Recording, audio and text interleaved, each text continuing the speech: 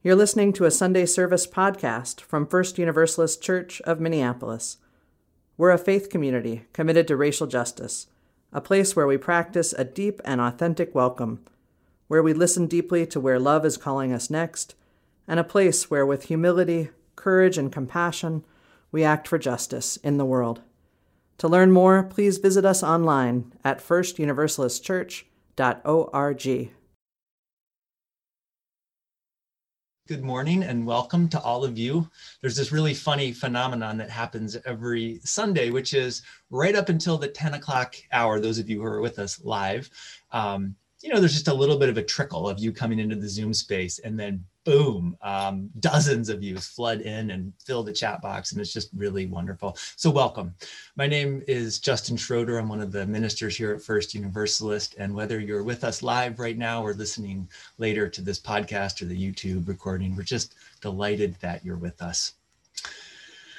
It's a big week we're moving into, and so as we gather for this time of worship, I just want to name that reality. Tomorrow, the jury selection for the Derek Chauvin trial begins.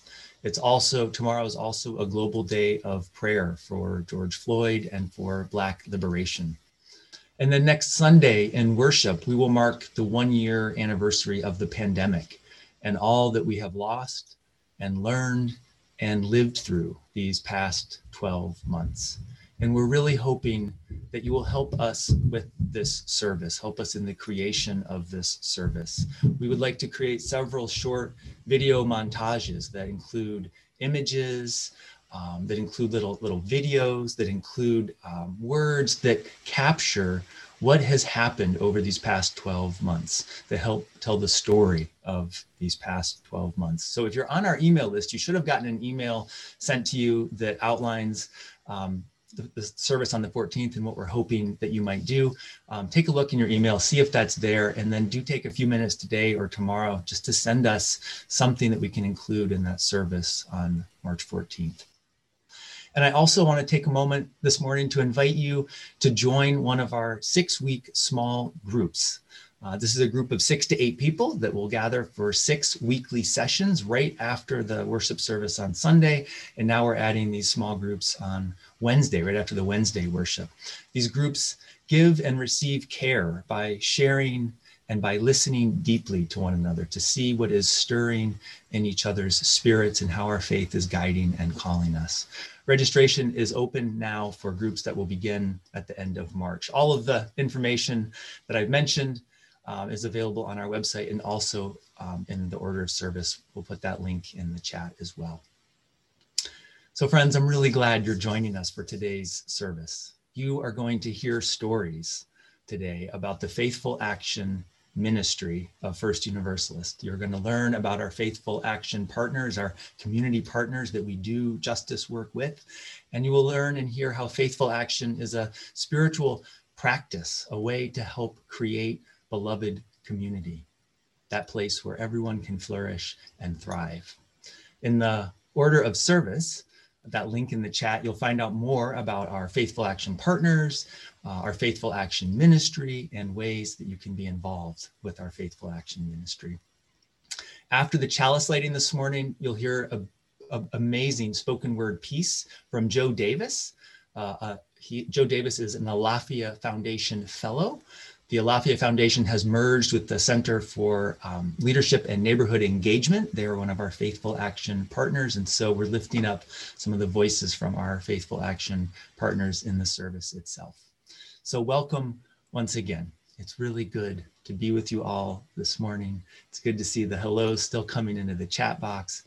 And as we welcome one another into this space, the invitation, as it is every time we gather for worship, is to join together in a shared breath, to find that space to settle our bodies and to recognize that we are connected across time and space by this shared breath. And so I invite you now, as you are able and as it is comfortable for you, to settle in, and we'll take 3 deep breaths together.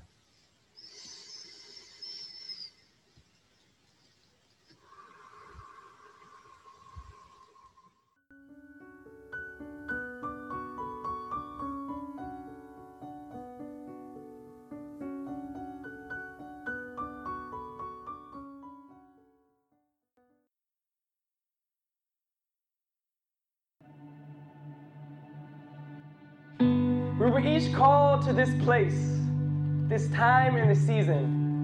You may not yet know the rhyme or the reason. You may not feel, think, or believe in the same things I believe in, but we've been asked to show up. Show up for wherever you are from. You can come here to be free.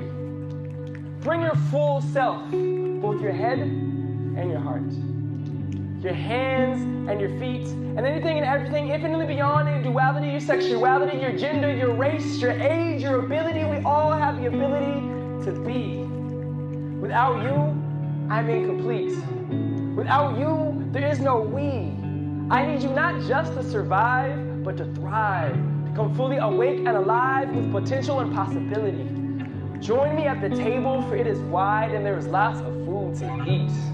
So show up and be fed and feed others, satiating a different kind of hunger, fueling the fire in our bellies. No matter where you've been or what you've done, all will be well when we're all welcome to laugh, cry, dance, write, breathe, and bleed into the margins and follow the call to the farthest reaches of who we are. Whether you run, walk, crawl, even if you fall, we fall in love.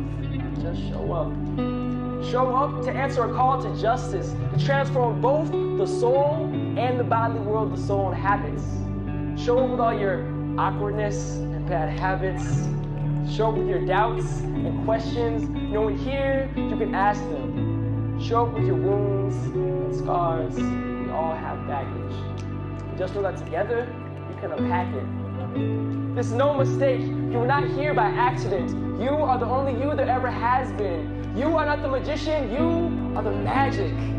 So show up in this place here where there's no grace period. There's only grace period. Bring your fears and insecurities. Let us marvel in the mystery. Let us listen to each other to life with a deep holiness. Can you hear it? Can you hear it? That's the sound of the genuine within you. The spirit stirring near you, but if you don't show up, how can anyone hear you? Show up. Even if you don't know for certain, you may have the truth and healing for which this world is searching. In this grand universe, we are but small workers, but with a big purpose. Because of our hearts widening the circle. Hearts that are broken, hearts that are open, so a little light can shine through, a little hope for the hopeless. Wherever you go, simply know the spirit of this place goes with you. So go. Ready with sleeves rolled up, always growing, never fully grown up. Ready with all your heart, mind, body, and soul. Simply show up. Thank y'all. That's my encouragement to you all. Yeah. Much love to everybody. Yeah. That's what it's all about, y'all. We gotta show up. Let's create this world together.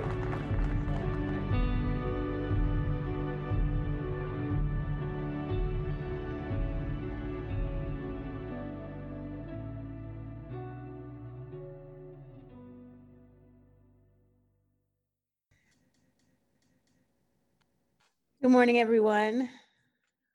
Here is our story for all ages.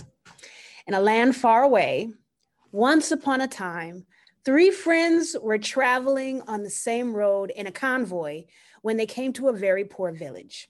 Seeing this poverty made each of the friends feel a certain way. Oh, I forgot to tell you all, we're telling this story together. Well, we're more like having a kind of discussion within the story. So we have 3 friends who are traveling on a road and they come to a village that has great poverty. How do you feel when you see people who are having a hard time? You can put this in the chat, whoever has the swiftest typing fingers, belly on up to the computer. When you see people who are hurting, how does it make you feel? Yeah, I see Ida said sad, Joel said sad, the Thompson said bad for them, Nancy said uncomfortable, Jen and Jeff said sad, Marie said sympathetic, and Jack Daniels said grief. The Washburn family said angry. Yeah, we can sometimes feel a multitude of feelings. Like when you see people holding up signs asking for help, how does that make you feel? Krista said humbled, and Allie said compassion. When you see people living in tents, how does that make you feel? Ashley said guilty. Denan said helpless, like unable to help them. And Cheryl said empathetic. And when you see people being treated unfairly, our three friends, when they came to this village, I think they all had a combination of all of these feelings that you're talking about. Jen, Jeff, and Beckett and Griffin said, it makes me want to stop and help them. Great. So the first friend could not stand to see it. It made him feel uncomfortable. And so, and yeah, like Joanne said, I'm sorry, very connected and maybe a little anxious. Our first friend, really, it bothered him a lot. So he took all the jewels and the gold that he had in his wagons and he shared them with the villagers. And he wished them all the best of luck. And then he left. So how do you think, after giving of the riches that he was carrying with him, how do you think he felt after he left? Birch said, it reminds me that it takes only a second for that to happen to any of us. And Ida says, like he'd done a good deed. Yeah. Sherry said, proud. Rebecca said, less guilty. Yeah. The Washburn family said that it felt good to share, because it really does feel good to give, doesn't it? Yeah. So, and Danan said, and I hope I'm saying your name correctly, unburdened, like he had done his part. Exactly. And Jen, Jeff, and Beckett and Griffin said that person felt good about themselves after they helped. Yeah. And so the second friend, seeing their desperate situation, stopped for a short time and gave the villagers all of her food and drink. She made sure that each villager received their fair share and that they would have enough food to last some time when she left. So how do you think she felt after she fed the villagers? And how do you think it would make you feel to help feed people who are hungry? Rebecca said, great. And Ida said, grateful that they would at least have something to eat for a while. Yes, that is very insightful. And Joel said, good. Danan said, blessed. Marie said, just the start. Thank you, Marie. Johanna said, happy. And the Washburn family said, good. Velma said, connected. Sherry said, glad to be able to help make a difference. Exactly. Because when people are hungry, it really can be disturbing for those of us who are not, and giving them something to eat will make them feel better and it'll make us feel better. It's interesting, isn't it? How interconnected we are in that way emotionally, how when other people are doing badly, it makes us feel bad sometimes. And when other people do better, it makes us feel better. Joanne said, motivated to find a way that would make them not be hungry anymore, ever. Yeah, you see where I'm going with this, don't you, Joanne? And Birch said, safety for a minute.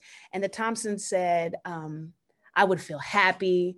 And Bill said, good, but worried about the future. Yeah, and Catherine said, glad knowing that I helped. Yes, and Trina said, but the first two left. That's exactly right, they left. But the third friend, on seeing all of that poverty, stopped. Spent some time in the village at the tavern, and they talked to the people, and they ate with them, and they sang with them, and they danced with them, and they prayed with them. And the people told the third friend about the hopes that they had for their community, about the problems that they were having. So the next day, the third friend hurried off without stopping. And when the other two friends saw this from a distance, they commented to each other how the third friend lacked decency and compassion.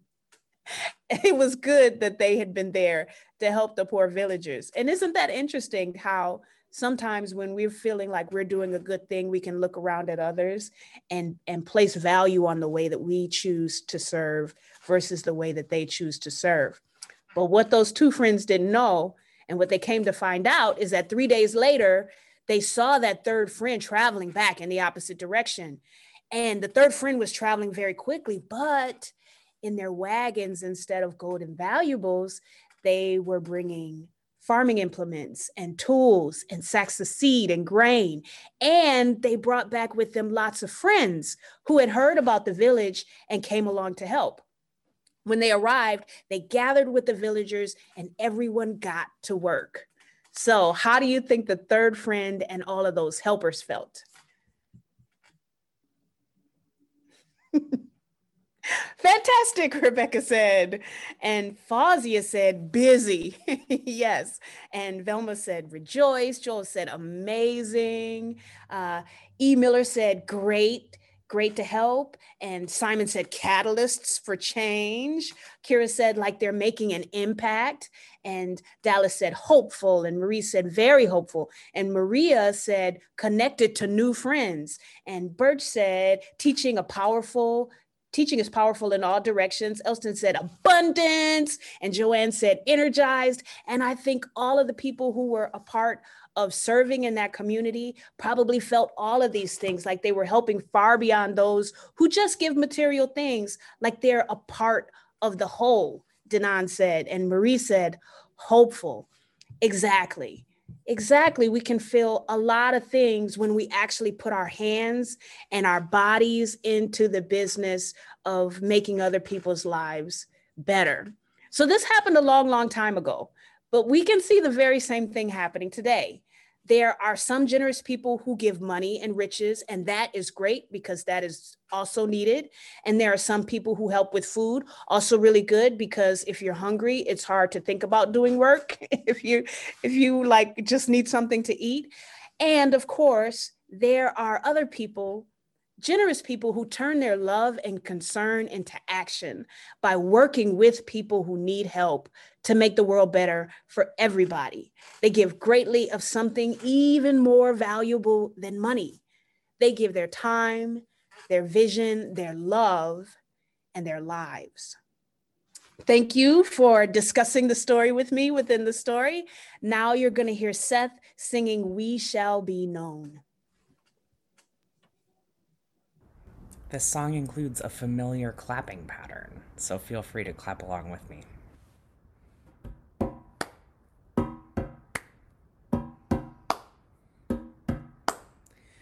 We shall be known by the company we keep, by the ones who circle round to tend these fires.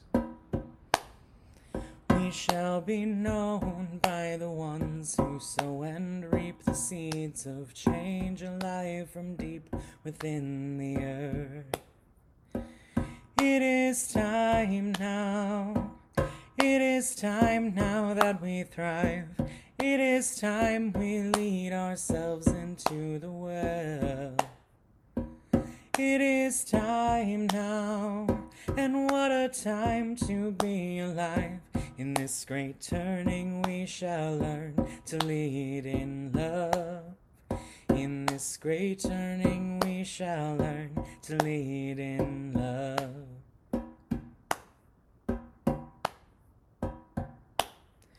We shall be known by the company we keep, by the ones who circle round to tend these fires. We shall be known by the ones who sow and reap the seeds of change alive from deep within the earth. It is time now. It is time now that we thrive. It is time we lead ourselves into the well. It is time now, and what a time to be alive. In this great turning we shall learn to lead in love. In this great turning we shall learn to lead in love.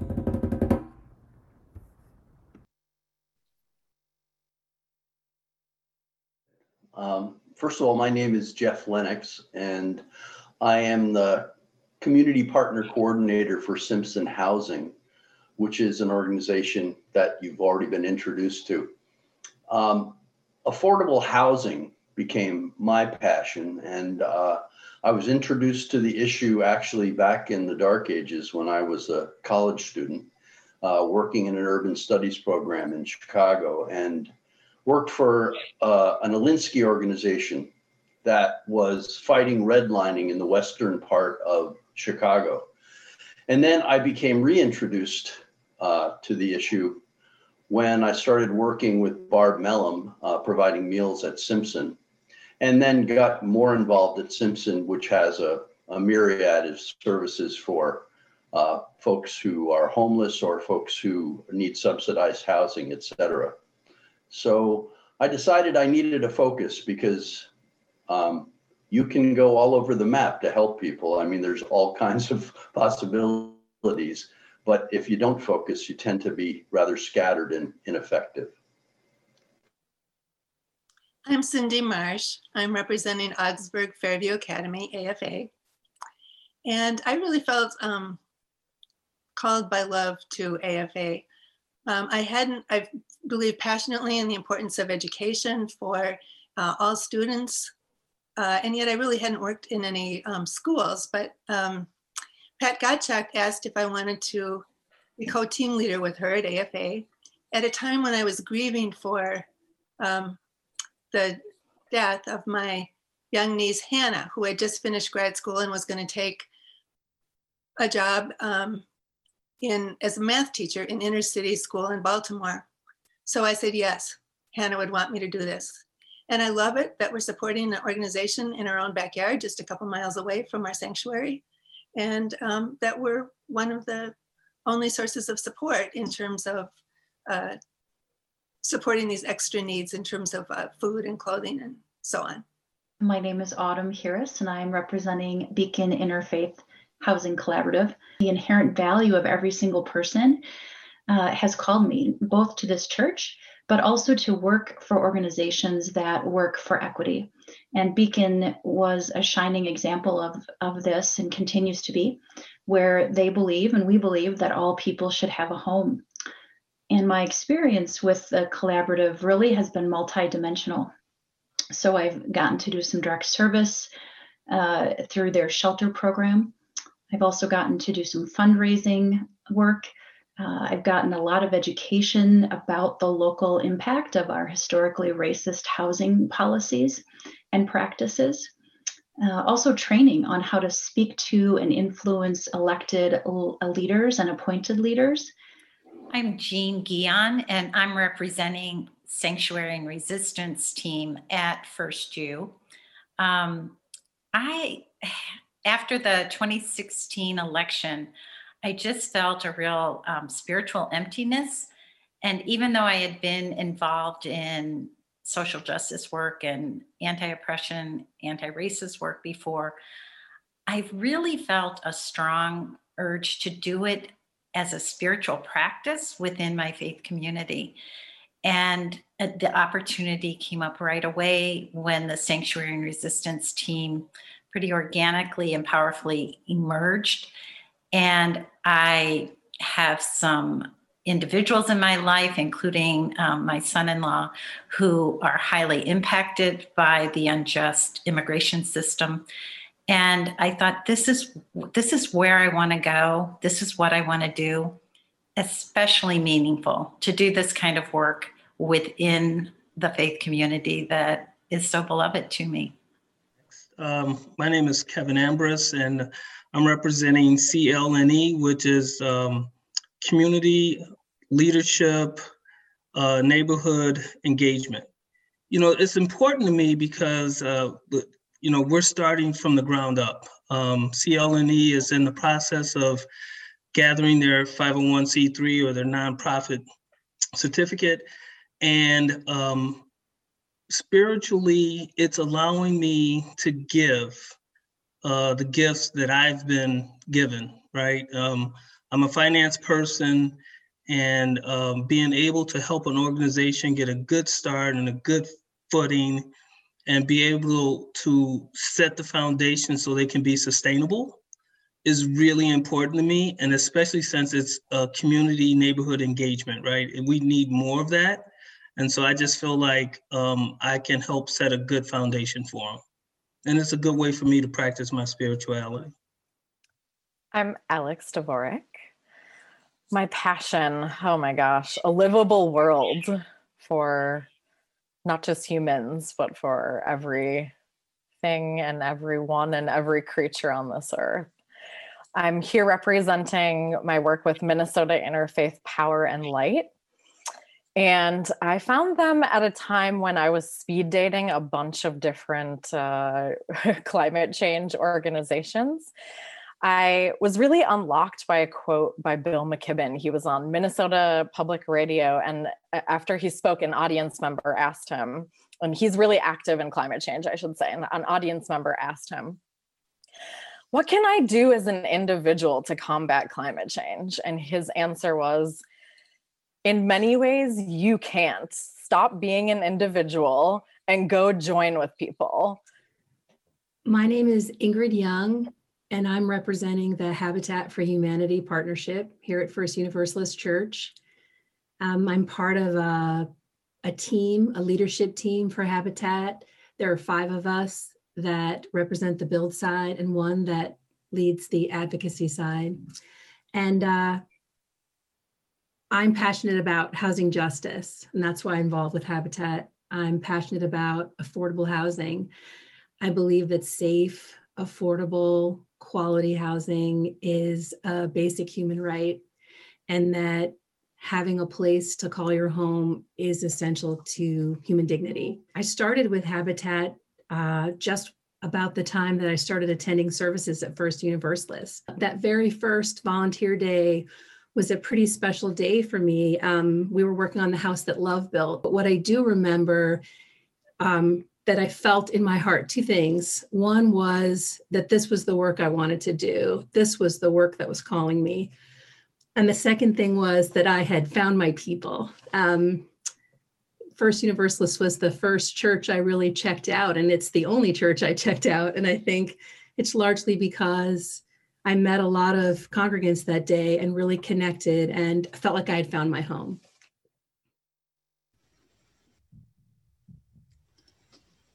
I'm so grateful for these stories from church members and for their faithful action work with our partners. I hope you're feeling as inspired or curious or hopeful as I am as I watch these interviews.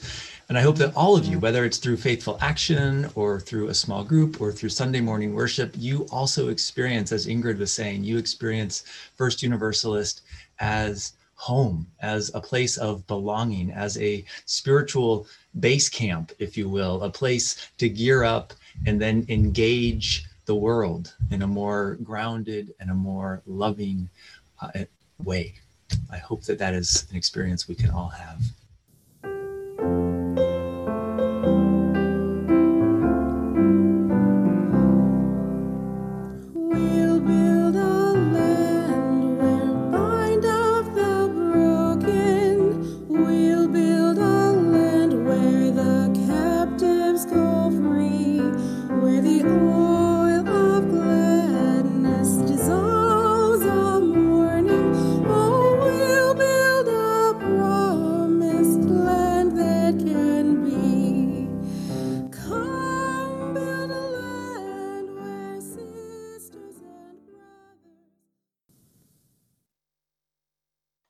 So one of the biggest things I've learned is that if I'm not actively in there, standing on the side of love and actively trying to be anti-racist and building the equity, if I'm not actively doing that, then I'm part of the problem. And also kind of learning that I need to be proximate to the people who are most impacted. I don't think you can spend more than 5 minutes at the Simpson shelter without realizing that the vast majority of people who are affected by homelessness, the most vulnerable in our community, are BIPOC people. Why is that? And if you sit down and you have dinner with these folks and you listen to their stories, you learn why that is.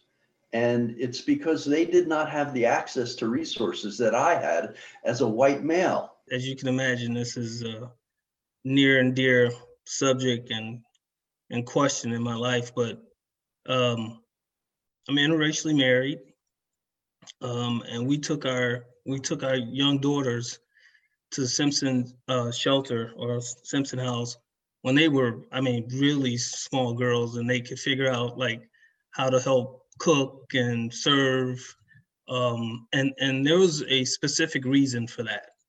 And part of it was because in my upbringing, people were allowed to kind of, I would call, shadow box the racial issue, right? You see it on the news, you see it in the newspaper, but you weren't involved. And to Jeff's point, it was easy for people to not ask the question, why? What's been so encouraging for me is through like some of the work I'm doing, I see a lot more people, to be honest with you, that look like you guys asking that question, why? Because it was easy to explain, well, they're just lesser people, or they don't have the desire, or they don't want to live, or they don't want to eat, or they don't want to work, or it was all these excuses, but those excuses were allowed to exist because people weren't curious. We decided with Sanctuary and Resistance team when we first formed that because the people the very vulnerable people that we were going to commit to partner with in their journeys through this broken system were largely going to be people of color and BIPOC folk. So we knew we needed to commit to continue doing our own racial justice work individually and as a group. We move where the most urgent need is, as opposed to having a very strict agenda and only following what we want to do. We went to walk Line 3, the current Line 3, and visit the White Earth and Red Lake Nations and hear from the Indigenous folks who are being really impacted. And to hear people talk about how worried they are because every time that fossil fuel infrastructure gets put in, women and like children especially go missing and murdered. Minnesota Interfaith Power and Light really like provides a lot of opportunities, and I'm really grateful for them that they put folks front and center being affected and that we can understand what is really happening. Really, our courses and workshops and programs at First Universalist have really informed my racial justice journey and awareness. But what the work at AFA has done for me is to really show firsthand the impact of systemic racism and poverty. For me, my racial justice journey has been a lot of learning and listening. And I think it started with a really hard fact that I heard soon after beginning to volunteer with Habitat. And it was about the racial gap in home ownership. And so I started to really dig and study and learn. And it doesn't take long. I mean, you can just touch the discriminatory housing practices and policies of the 20th century, and you'll see, I really saw, and I think it might be for the first time, really how systemic racism is, particularly when it comes to housing. These disparities were intentionally created. I want to intentionally uncreate them.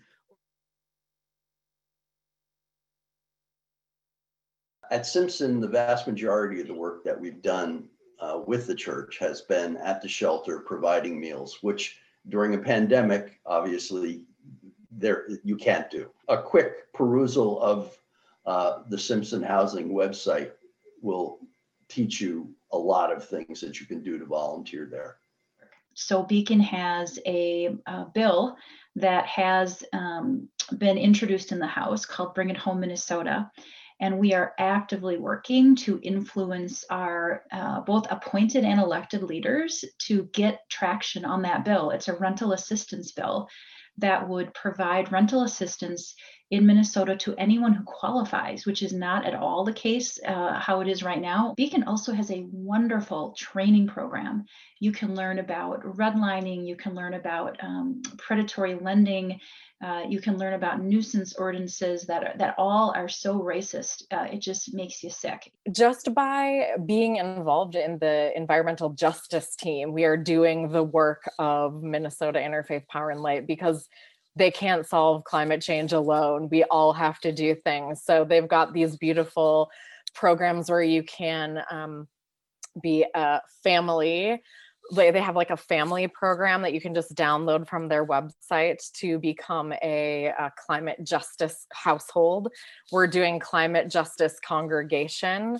And so this is one of the main ways to extend the work of Minnesota Interfaith Power and Light, is to do this in your own home and to do it with our faith community. So with Sanctuary and Resistance, our possibilities for engagement are ever-changing and ongoing. We have a really strong court observer program, and I know many people in the congregation have been involved in that. We have our direct mutual aid, our Sanctuary and Resistance Fund. This is ongoing. It has provided more than, I think at this point, more than 40 individuals or families with an amount of $750 each to use it as they need. It is a very low barrier, relational way that we distribute those funds. So we invite those who are interested to participate in any of the things we offer. We will continue with educational opportunities as well. So, or if you're interested in just sitting in on one of our meetings and see what it's like, we welcome that. This year, AFA asked First Universalist as their community partner to be their financial sponsor so they could participate with Every Meal. That's formerly the Sheridan Project. Every Meal drops off food on Fridays, and then volunteers, the volunteer partner, helps distribute the food. So hopefully we'll be able to do that next year. At First Universalist, we focused our efforts on two things when it comes to Habitat. It's home building, working on building homes during summer work weeks and to monthly winter work days. And we've also worked on advocacy. One important thing people can do now while we're waiting for builds to happen again is to donate money to the At Home Fund.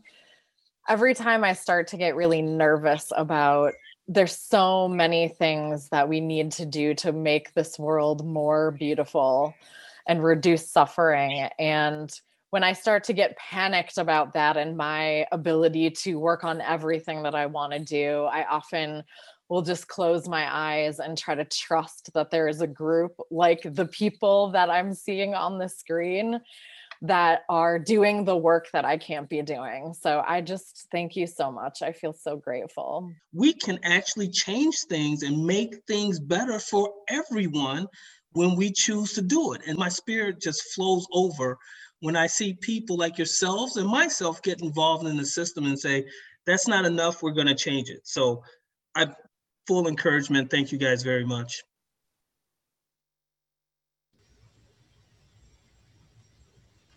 I love those closing words, and I'm so grateful for these congregants and so many others who are involved in the Faithful Action Ministry at First Universalist. But we can show up, we can lead with love, we can change things. And I invite you to learn more about our Faithful Action Ministry on the website. It's under you can find Faithful Action under the Justice tab on the top of the homepage.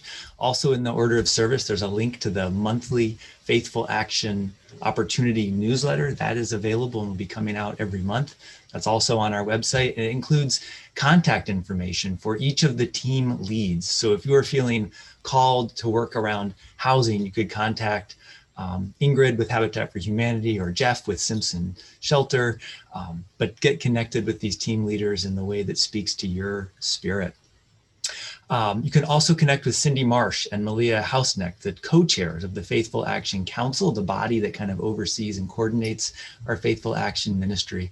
I also want to let you know, after the service today in the Zoom fellowship hour, you can stop by the Environmental Justice. They'll have a Zoom table.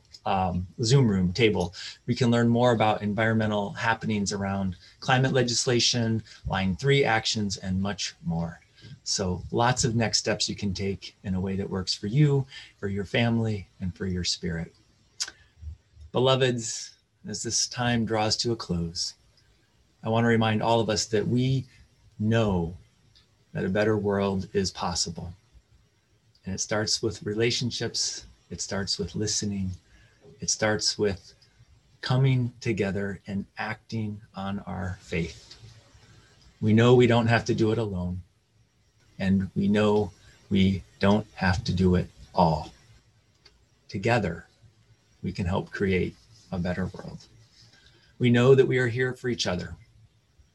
And so, dear ones, as this next week unfolds with worry, with memory, with uncertainty, and with moments of joy as well, may you know you are not alone, and may you be blessed, and may you be a blessing.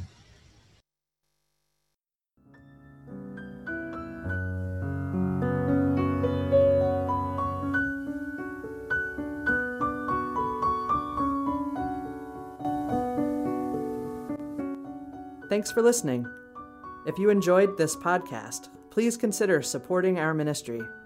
Text First Univ, that's FIRST UNIV, to 73256 to make your gift. To learn more, visit us online at firstuniversalistchurch.org.